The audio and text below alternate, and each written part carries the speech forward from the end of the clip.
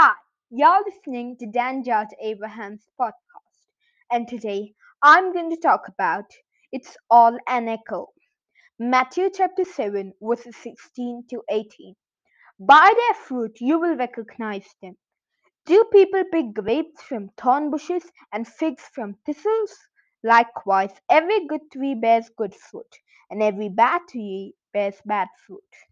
You're an echo. Once two mountaineers decided to climb a nearby mountain. The speciality of this mountain was that its high peak lay in the valleys of another mountain. Thus, the region was difficult to scale due to low concentrations of oxygen and narrow, steep pathways. They decided to travel on two adjacent pathways. After some distance, the second mountaineer fell into a crevasse and lost sight of his friend. He cried out in agony, "Where are you?" A voice cried out, "Where are you?" The man was flushed out. He called again, "Please help me!" The voice replied again, "Please help me!" The man was getting angry and upset. Suddenly he saw his friend waving in the distance. He cried in his full vigor, "Hang on, I'm coming to get you!" And the voice cried out the same. Finally the man came out of the pit in great difficulty.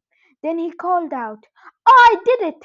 And the voice cried out again, "I did it!" Then the mountaineer with a lot of difficulty found his friend lying at the end of a crevasse.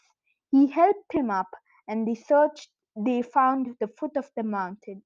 Then the mountaineer asked his friend about this mysterious voice. His friend replied, "This is known as the essence of life. It is an echo. In life, we get only what we give.